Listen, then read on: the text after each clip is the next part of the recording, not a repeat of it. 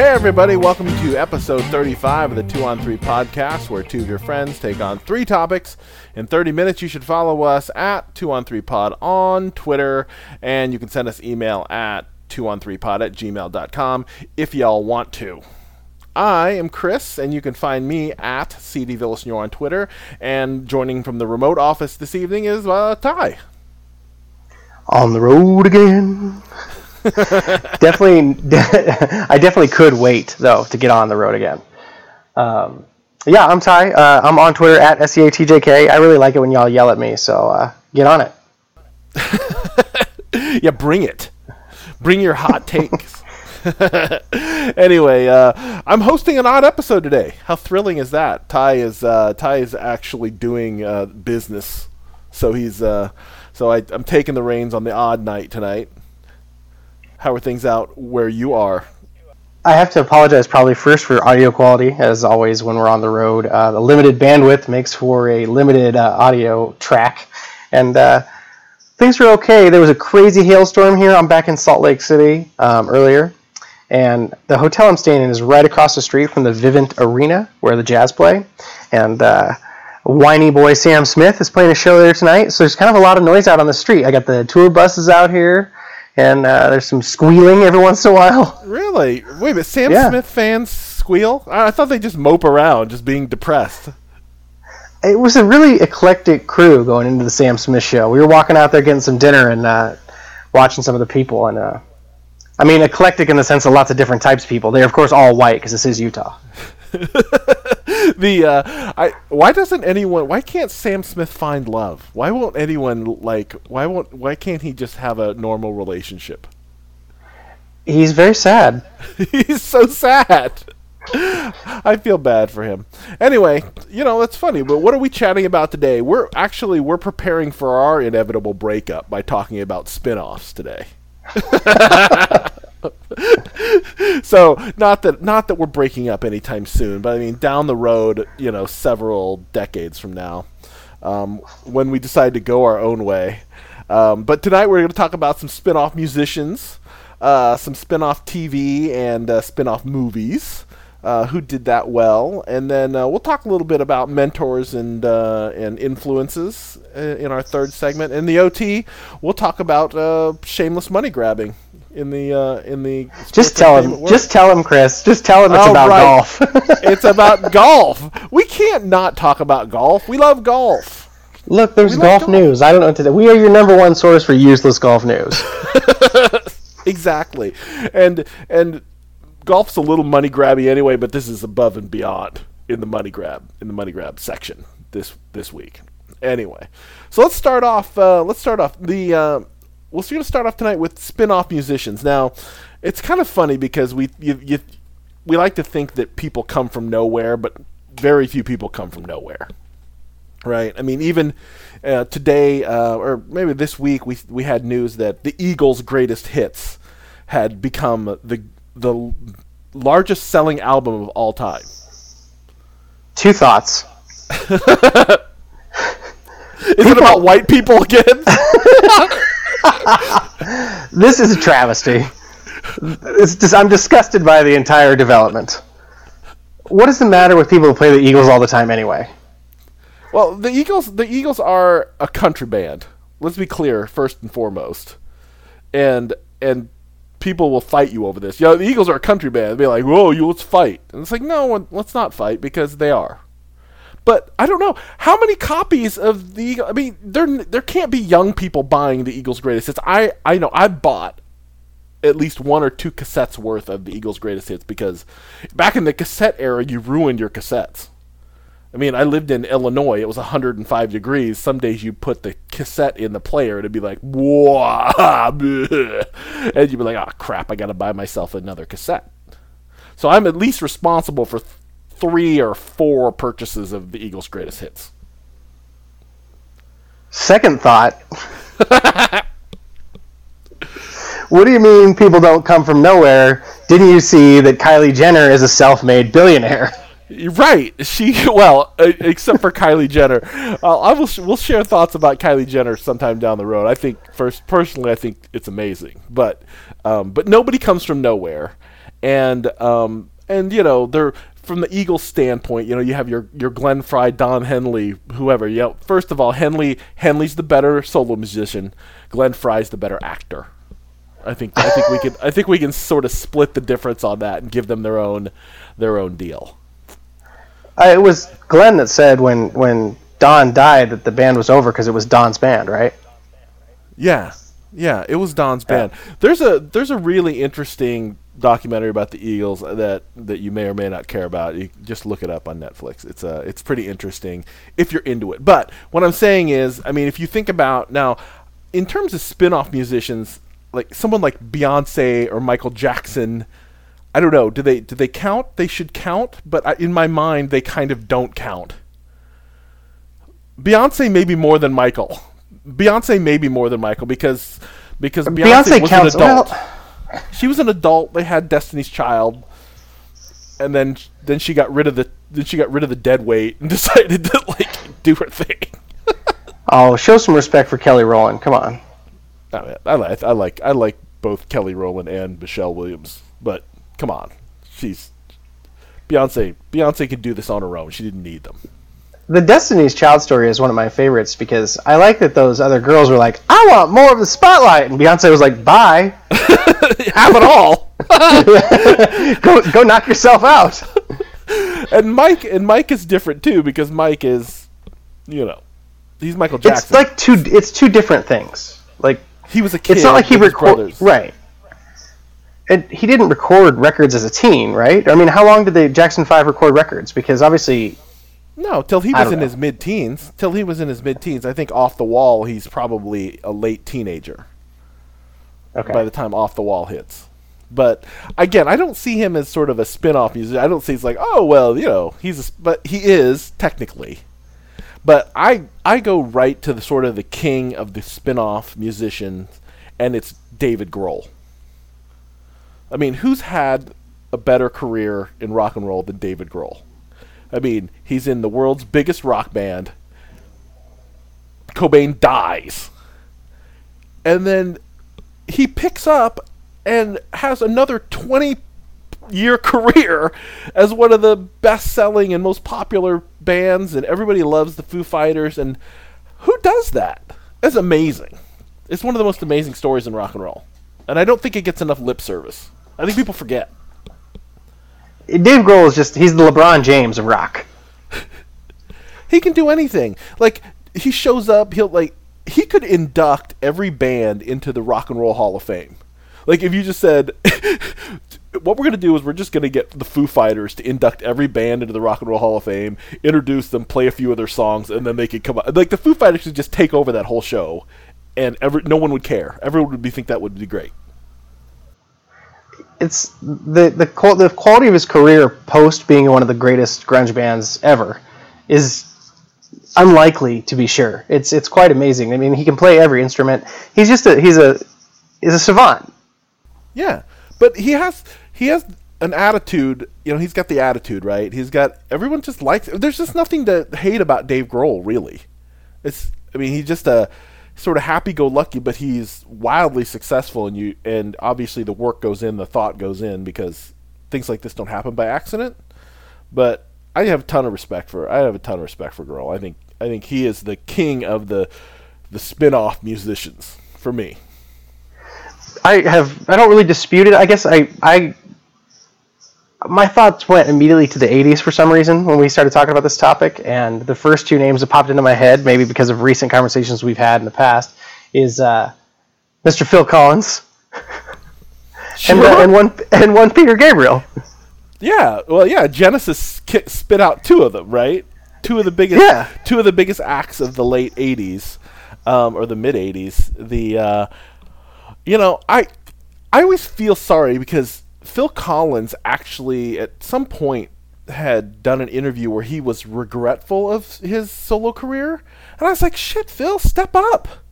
Say, Sussudio, everyone knows. I mean, don't be ashamed that you wrote Sussudio. I mean, No Jacket Required was literally required when I was in 1985 or whatever it was. Everyone had that. Everyone at my high school had that record. It was a necessary part of your cassette collection in the mid '80s. I'm going to throw Sting in there too. I mean, Sting's solo career is. Do you not think terrible? Sting is part of you? What? Sting's solo music is not good. My head just spun around. What are you talking about? What Sting record are you putting on? Like, I'm still listening to Peter Gabriel and Phil Collins, at least with some level of regularity. Yeah. I haven't put a Sting record on since Fields of Gold. I dream of it. Man, Soul Cages is maybe one of the greatest records ever written in the history of ever. I don't even know what that is. What? We can't have this, guys. at CTJK on this one, because good lord, nobody's coming at me for my Sting takes. Somebody will. Sting's whack. Three of the Beatles had decent careers post. Yeah. Post the breakup. You know what? David Lee Roth's first solo record is awesome. Oh my God! What? This is the worst conversation we've ever had. Are you kidding me? Yankee Rose is. I make the joke. You know how I make the joke that like my favorite Journey song is "Oh Sherry," and people get angry with me when I say stuff like that. When I say like my favorite Van Halen song might be Yankee Rose, I'm almost not lying. Yankee Rose is a great song. I never get tired of it, ever. I listen to it all the time. Next, you're going to tell me that your second favorite Van Halen song is "I Can't Drive 55" by Sammy Hagar. It's "Three Lock Box" by Sammy Hagar. Oh, God. It's "Heavy Metal" by Sammy Hagar. What? There's nothing wrong with that David Lee Roth record. Someone's going to back me up on this. The first David Lee Roth record with Steve Vai and Billy Sheehan and Greg Bissonette as his backing band is unbelievably good. It's stupid. You may be right, but I didn't take I didn't follow Roth to his solo project in the '80s. That was entertainment at its finest. I remember seeing David Lee Roth solo in concert on that tour and just be like, my head was just exploding. That was good times in the rock and roll era. I think we got to mention Timberlake. Is he like the best of the boy band survivors? He's the king of the boy band survivors, right? He's the only one that had, I think, a real career. There's no question. Who's second place? Well, we know it's not J.C. Chazet. This is the hard. As I was thinking about Timberlake today, I thought to myself, he's definitely the king of the boy band survivors. Is there anybody? I mean, I could go Robbie Williams. I think he was in a boy band in England. But does that count? Yeah, but I mean, second place. Second place in the greatest the boy band survivors. I can't. Not even a single name comes to mind. I mean, did anybody have any sort of solo career out of their boy bands? No. I mean, the One Direction kids have limited success as. Is it Jordan? Is the answer Jordan Knight? No, it can't. No, it cannot. He had like two. He had like two top 10 hits in one summer.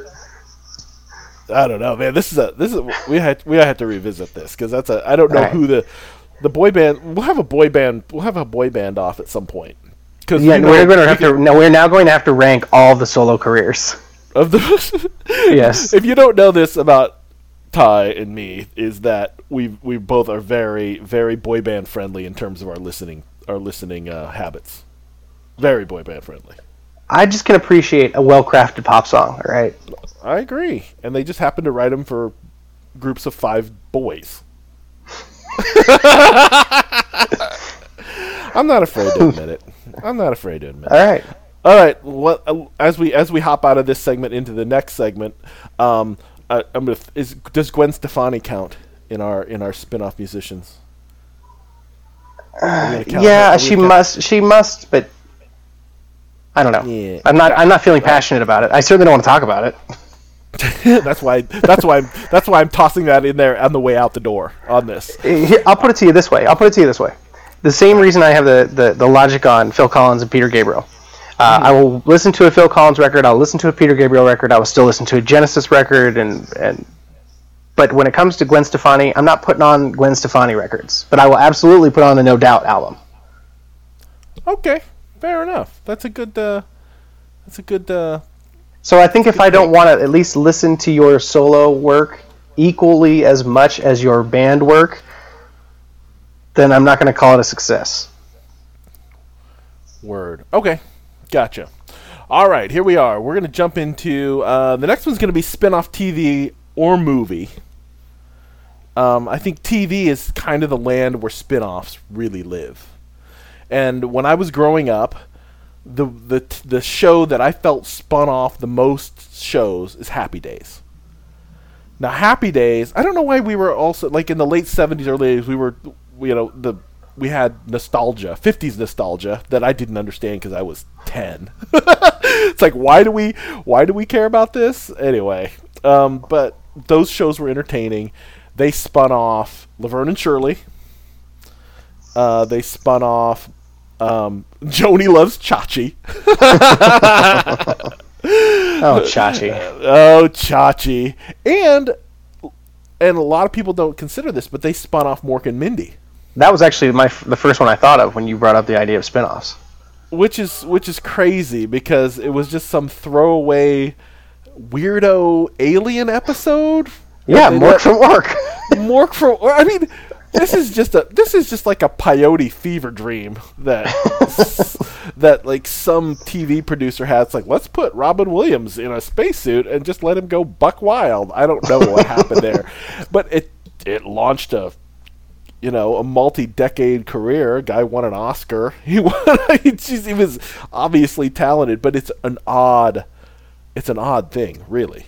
Like that would have come from there. Like, you wouldn't seen that one coming. No, they really wrung all the blood out of the stone on that one. Man, they did. I mean, Happy Days ran for a long time too, even after everybody left, and it was just the Fonz kind of being like weird. Like, yeah, if you had told me that it ran till 1984, I would have called you a liar. It ran a long, long time.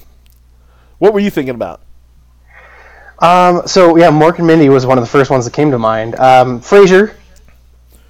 Obviously, Frasier. Yeah, great. Cheers is a little bit. Cheers gets a little forgotten these days. I think. Yeah. Cheers was really funny. It really was, but when you go watch it, it's really dated now. Oh yeah. I can't imagine it holds up at all. No. But Frasier is still sort of feels kind of contemporary because it was the 90s. I don't know. There's something different about the vibe. I think it's coming back. I think somebody's bringing Frasier back. Well, Kelsey Grammer's not busy. That's true. And I will watch new Frasier with Kelsey Grammer. That's probably, of all the stuff they've brought back in my lifetime, that's one of the few things that I will actually probably go check out. They're also bringing back Murphy Brown. You're a little too young for Murphy Brown. No, I know Murphy Brown. Yeah, but you didn't watch Murphy Brown. I watched enough of it to know a lot about it. I cannot remember that guy's name. The guy that played her painter that became her boyfriend, Nick, baby daddy. Eldon. What's his name? Eldon. Eldon? Eldon's the house painter. Okay, what am I? Because I don't remember the details. Because he was working on her house for like the whole time that the series ran. That was the funny part about it. Like, he was just always doing something, which I thought was funny. And then he was the crazy brother in that Bruce Willis movie. I don't know that guy's name. Anyway, this is a terrible, terrible examination. Yeah, I don't know that guy. But anyway, but coming back to the spin-off. The very first one that came up that I actually loved at the time, and I'm not going to apologize for it. Angel. A better show than Buffy the Vampire Slayer. Well, we're gonna have to fight about that, but because Buffy was terrific all the way through, and I stopped watching Angel about. I think I was about 2 or 3 seasons of Angel, and then I was done with him. But I watched Buffy, tip to tail. I watched every episode of Buffy until it was over, which I thought was a terrific show. But Angel's a good spin-off. The 90210 Melrose Place era of I guess it wasn't what is the it wasn't the CW then. What was it then? It was just Fox, wasn't it? Oh, were they Fox? Yeah. Because then it moved. Didn't it? It didn't move to. It didn't move to. It was always Fox. Why as far as I can recall. Oh, I don't know. Did it come back on Fox when they did 90210 the redo? No, the newer one was on like what is now the CW. What was the CW before it was the CW? Do you remember? Well, there was two. There was the WB and there was the UPN. WB. That's right. The WB and UPN. Good call on that. I couldn't. There was some bad TV shows on those channels. Speaking of UPN and spinoffs, Xena, Warrior Princess. Xena, Warrior Princess, and Hercules. Yeah, that's right. Yes. So which one was first? Hercules was first, and then Xena spun off. That's correct. I like Xena, Warrior Princess, man. That ran for way too long too. What's the running that? Oh my God, that ran for. It's like 6 years. Time. Oh God. I didn't watch a lot of Xena. You'd think that I would have, but I didn't. For some I can say with confidence that I'm pretty sure I watched every episode of the first 2 seasons, maybe 3. Yeah, I checked in every now and then. You know who it was on that show? It was the actress who played Callisto. That actress brought me back often and much. but it was always on at a time when we were like pre-drinking before we went out on Saturday nights. So it was on, but we didn't really watch it very much. Yeah. Well, in the late 90s, I lived in Alaska, and I was a teenager. So there was nowhere to go. You were stuck inside, so you had to watch it. Yeah. And for the first 2 years we lived there, we didn't have cable. It was a dark time. I have a soft spot in my heart for A Different World. Absolutely. One of the best shows of all time, in my opinion. So that first season's Lisa Bonet and Marissa Tomei are both in that first season. Both of them leave after the first season, and then that thing runs for like a decade. It's crazy. No, it's 6 years. They did 6 years. That's might as well be a decade. From 80, in at that period of time, absolutely. Yeah. Let's make a quick jump to movies. Okay. Because I think there are a couple that I want to mention. First of all, Get Him to the Greek is one of my favorite movies. The the Russell Brand movie. So I'm aware of it. I've definitely never seen it. Oh my God, you should. P. Diddy's in it too. You should totally see Get Him to the Greek. So if you haven't seen Get Him to the Greek, Russell Brand plays this rock star named Aldous Snow, and Aldous Snow makes an appearance in the first time we see him is in Forgetting Sarah Marshall, because she runs off with Aldous Snow and leaves. What's his name? Jason Segel. Jason Segel pining, so that sets it off. But then they give him his own movie, and Get Him to the Greek is hilarious. And if you haven't seen it, you absolutely should, because it's. I looked it up while you were talking, and I have definitely seen this movie, and I guess I don't come away with it with the same feelings about it that you do. Oh my God! Just sort of saw it, and it just kind of left my consciousness.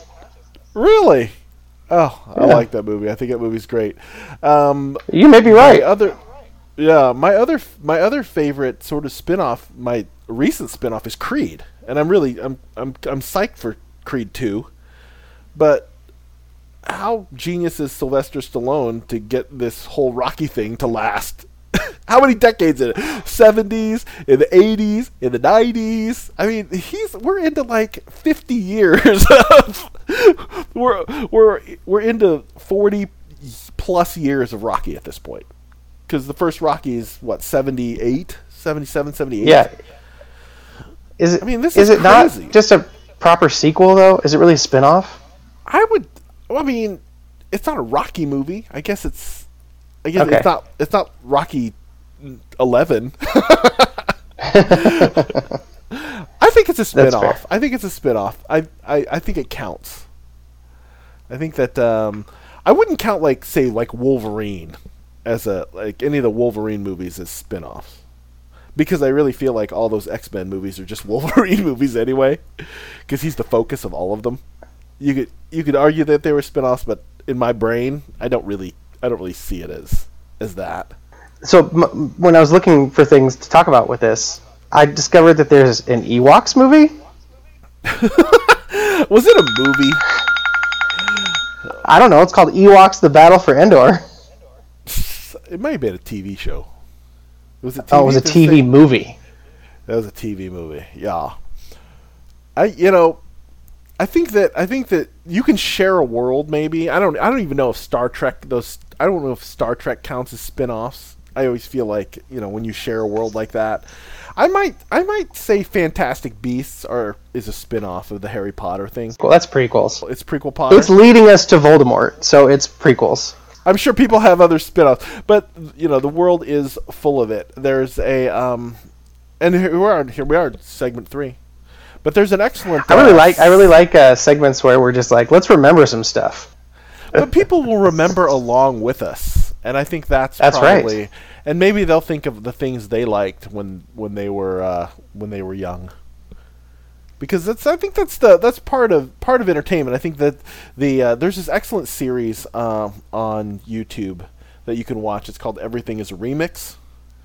And Everything is a Remix is really cool because the guy who creates this series, he starts with music, and he does these things where, hey, this is an idea that this person stole, that became this. And he also does this thing about Star Wars, where Star Wars is basically this old Japanese movie called The Hidden Fortress. And he breaks it up and just tells you that George Lucas basically just took this story and cribbed it. There's a wizard, there's these two peasants who are C-3PO and R2-D2. I mean, and the whole series is basically telling us that we are essentially nothing's new, and that everything that you would create today is simply plucked from the things that you liked and the things that you were influenced by. Sure. And I think that's an interesting thought because it shows up in a lot of different ways with musical tastes, or I hear a lot of in pop music that my daughter listens to. I hear a lot of songs that I already know. And I make her, and sometimes I will make her play the song that it was before, and then play the song that it was before. We deep dive some, Motown, all the way back to Motown on some recent pop, and I just kept telling her, this sounds like this, play this song. But I gotta make the Apple Music subscription work somehow. So I tell her, just grab another one. Just grab this song. And then grab this song. We'll just listen to all 5 of them like in a row, and you'll hear it. I think it's cool. I think that the way we think about things, I think in this day and age, is much more referential. It's easy to catch the references. I think I've talked about this before on the show, but there's a Spotify playlist, and I think it's called The Cookout, where they will play like the new version that has the sample and then the song that it was sampled from. And since it works really well for a concept, especially since it's sort of a cookout playlist, the idea would be that you have multiple generations there, and you're probably going to play some music all the way back from the 60s and 70s anyway, and then you pull it to the modern day, and it makes for a fun vibe when you get like Summertime by Will Smith followed immediately by, and it's terrible that I don't know the name of the sample, but I could, point is you get to hear the original right afterwards. And I think that is something that is good for children. Like, I think I really like what you're doing. I think it's important to expose the kids, like, what you love has already been loved, and that's not to make it less special for you. It's just, it's a way for us to connect and a way for us to relate generationally. Yeah, and that's, I think it's the sharing of it. And I think people kind of can get crappy. People get crappy about it, right? People want to own stuff. Right. Oh, that's just a ripoff. Yeah. What's the classic hipster like? Oh, I like that song. The first time I heard it, it was bleh. Yeah. Like, you know what? Just let people make stuff. I mean, I think the realization that everything comes from somewhere is the first step. Just to say, hey, I know you like that song. That was maybe the first time you heard it, but that is not the first time anybody heard that. Right. And the people who get sort of snooty about it are the people that I like to tell them to sit down. It's like, sit down. It's like, you don't have to be that person, because I guarantee anything that you like, if you give me 20 minutes, I will pull all the references that artist stole to give you this particular song or this particular movie or this particular story idea. If you're one of the people that do this, what Chris is describing, listeners, I want to put a thought in your mind, because it's really not any different than a certain someone we all know who likes to stand up and say, healthcare is so complicated. Nobody knew it was so complicated. Just that's what you sound like when you talk about like the thing that you heard was the only time it's ever been heard. Right. Just because it's it was new to you at one time doesn't mean that you're not the first person to discover it. Right. Right. And I think if you come into a conversation, a lot of the best conversations that I've had really come from the fact that someone says, "Hey, I like this song," and then you sort of tease it apart a little bit. It's like, "Oh, have you heard this?" It's like, "Oh yeah, I know that," or "I don't know that," or "Hey, this sounds like this song." It's like, "Oh, I don't know that band. Let me fire it up, because now I have access to everything in the whole world at my fingertips." Sure. Just to be able to discover a few things about it, because I generally am I would consider myself a top level consumer. I'm not a deep track guy. Sure. I'm like the guy at the Pearl Jam show who knows half the songs, like, if I'm being honest with you. I mean, right. They could come out and just play Corduroy for 2 hours and I would be thrilled. I would just be that would be a good Pearl Jam show for me. But yeah, so you go to the Pearl Jam show, you get the deep cuts. Mudhoney comes out. I don't know. It's like, I don't know those songs. I mean, I was never a Mudhoney fan, but it gave me an opportunity to backtrack and say, oh, what were those songs? And I did look up those songs, and I did listen to those tracks, and thought, yeah, those are great. And I'm glad I heard them. Right. Absolutely. I mean, I think that comes with age, right? It's your attention gets spread out. I remember when I was younger, like, not understanding why my parents never knew anything about any new music. I was like, how's that possible? And I totally understand how it's possible now. But not only that, it's like, not only do you not know about new music, but the new music you do know about, you're not like going to go get the record and put that specific album on. Like, just nobody is capturing your attention in the way that happens when you're young, when it's like, feels like it's saying your thoughts. Music is not saying your thoughts anymore, and that's why old people like shit like Jimmy Buffett. I like drinking and laying on the beach too. Right? Yeah. I wanna wear flip flops and a Hawaiian shirt around all day. Exactly. But that's this guy's singing about my ideal retirement. He's singing about my hip replacement. Anyway. Could I eat a cheeseburger at a beach restaurant? I was never much of a deep track guy anyway. Ever? I mean, there are certainly bands that I have that relation. I have a deep track relationship with, but it's no record that's come out in 25 years. No. Oh, I take it back. I have a full mastery of the One Direction catalog. So there you go.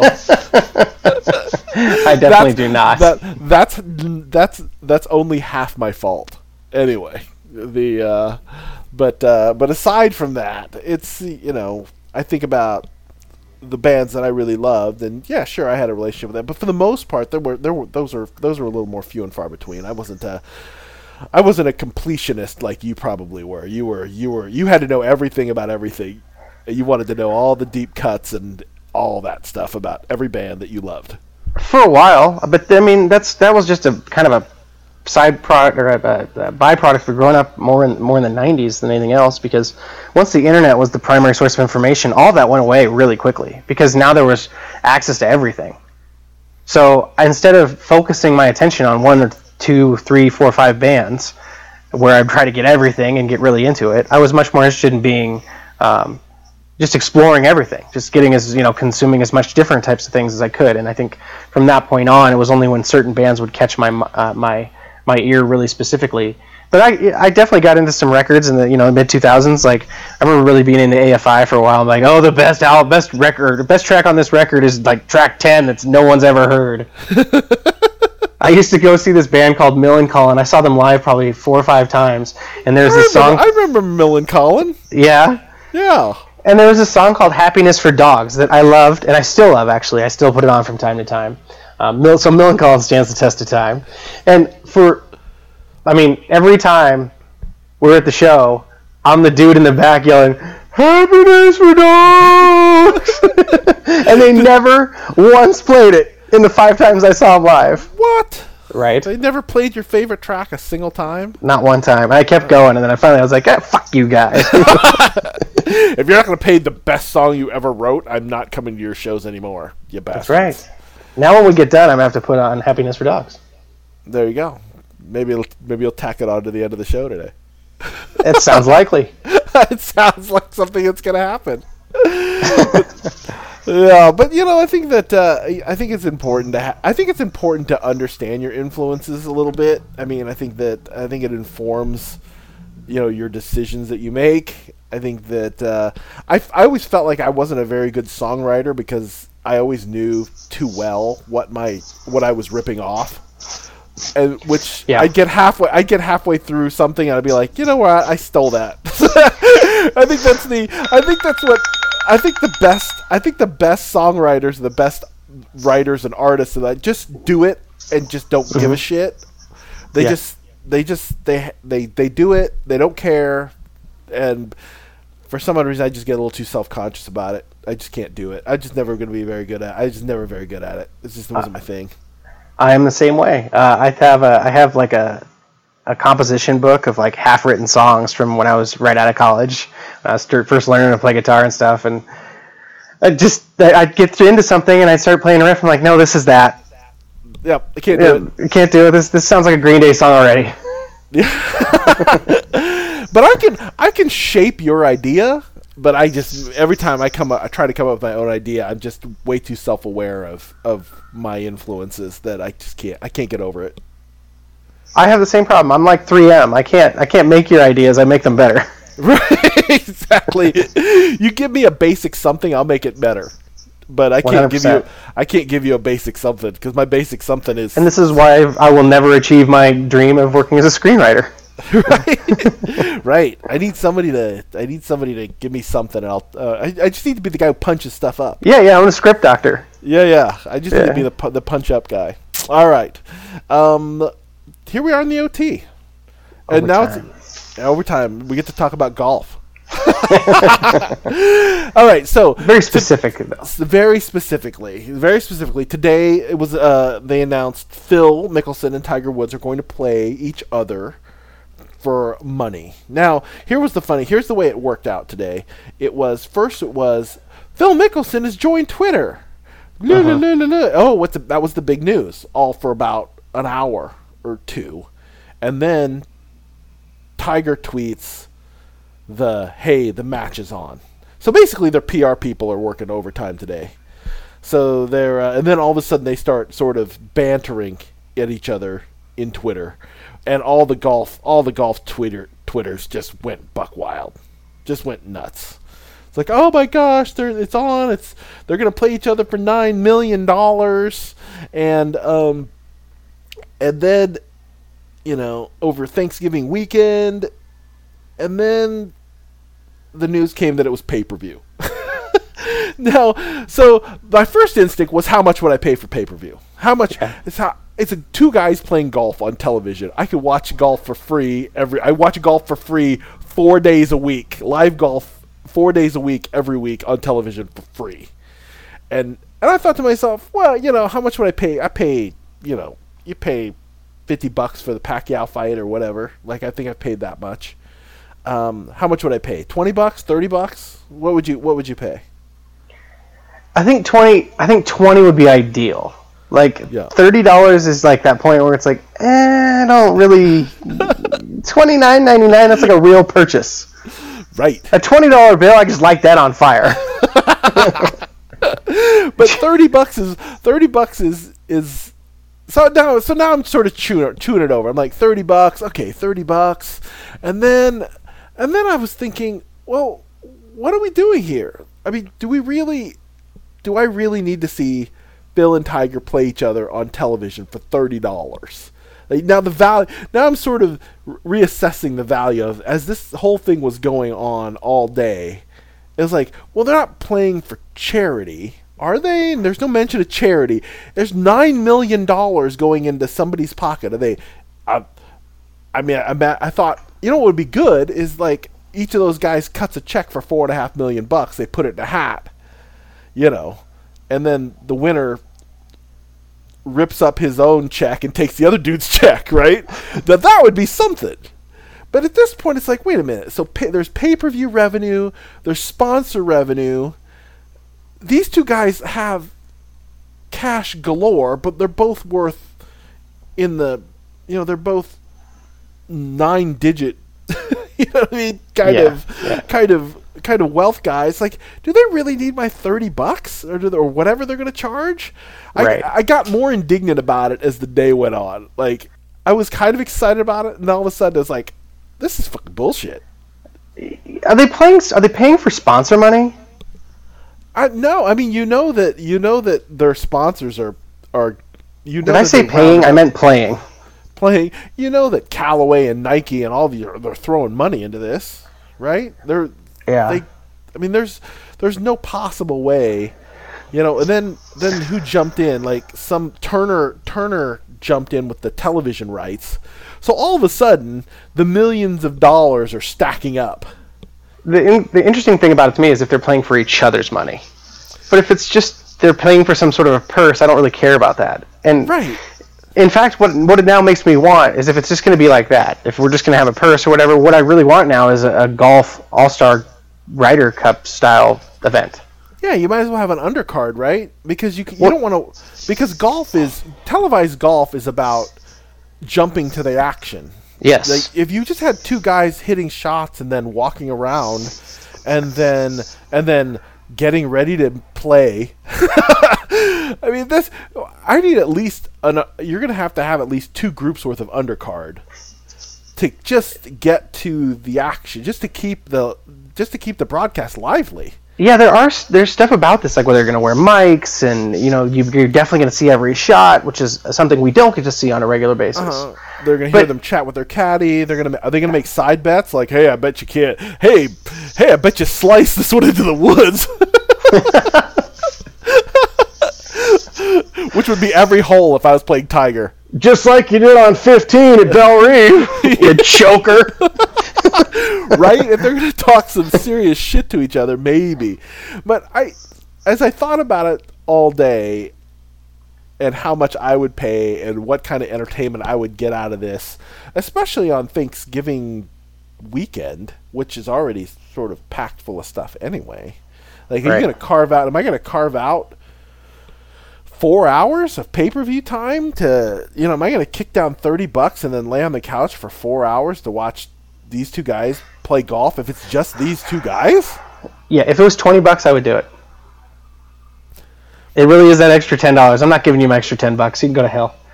I'm really interested to see how this thing gets priced, because it's going to make a huge difference. I think this has a little bit of flop written all over it. There's a hint of disaster in the air. Like, in terms of, maybe you guys have slightly overestimated people's interest in you at this point in your careers. I mean, we're like a 48-year-old guy and a 42-year-old guy, neither of which have won a major in a good long while. Right. And we're gonna spend our Saturday afternoon of the busiest shopping weekend of the year watching these two guys play golf. Okay, so now I'm really stuck on this idea that really what I want is a Team Tiger, Team Phil Ryder Cup format. Like a 4-on-4. Yeah, where they pick their teams and they just take turns picking. Like, Tiger's like, I take DJ, and Phil's like, I take Justin. You know what they should do? They should just the golf manufacturers should just line up and just say, Phil gets Team Callaway, and Team Yeah. Callaway is Phil, Sergio Garcia, Daniel Berger, and whomever. I don't know. I kept trying to pull who all the Callaway people are.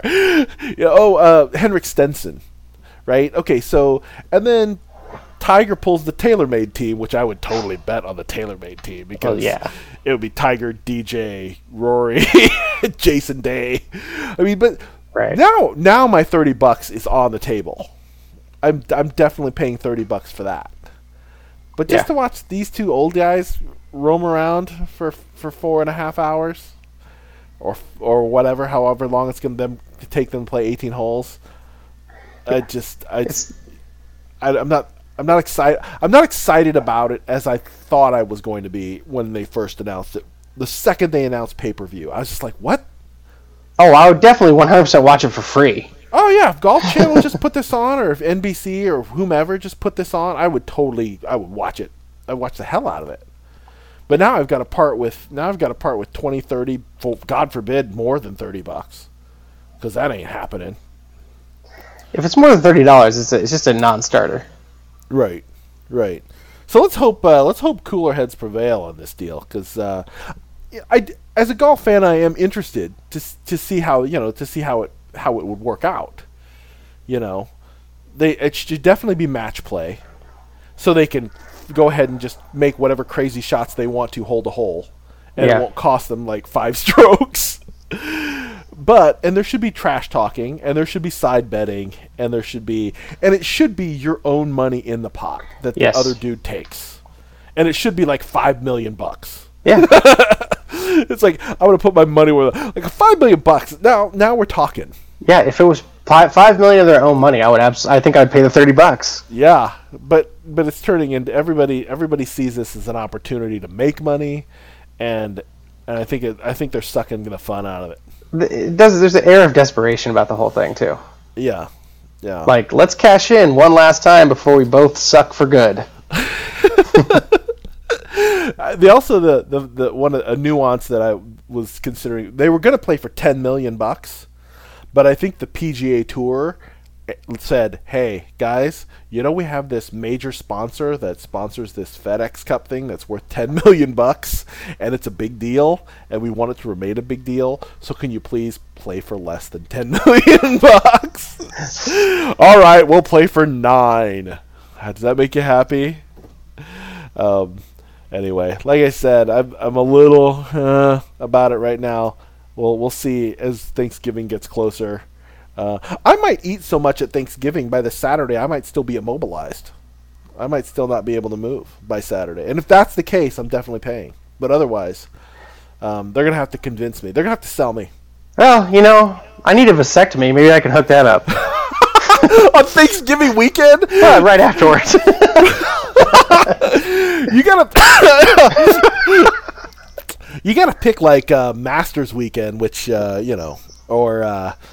the March first Madness. weekend, March Madness. March Madness is the vasectomy time. Actually, I think they have brosectomy packages in Vegas where you and a buddy can go to Vegas, get a brosectomy, get put up in a suite, and then have room service and big screen TV and betting on March Madness. I think you can actually buy that. That ain't me. You don't know anybody who needs a vasectomy that you can go hang out with for a weekend? I don't care. That ain't me.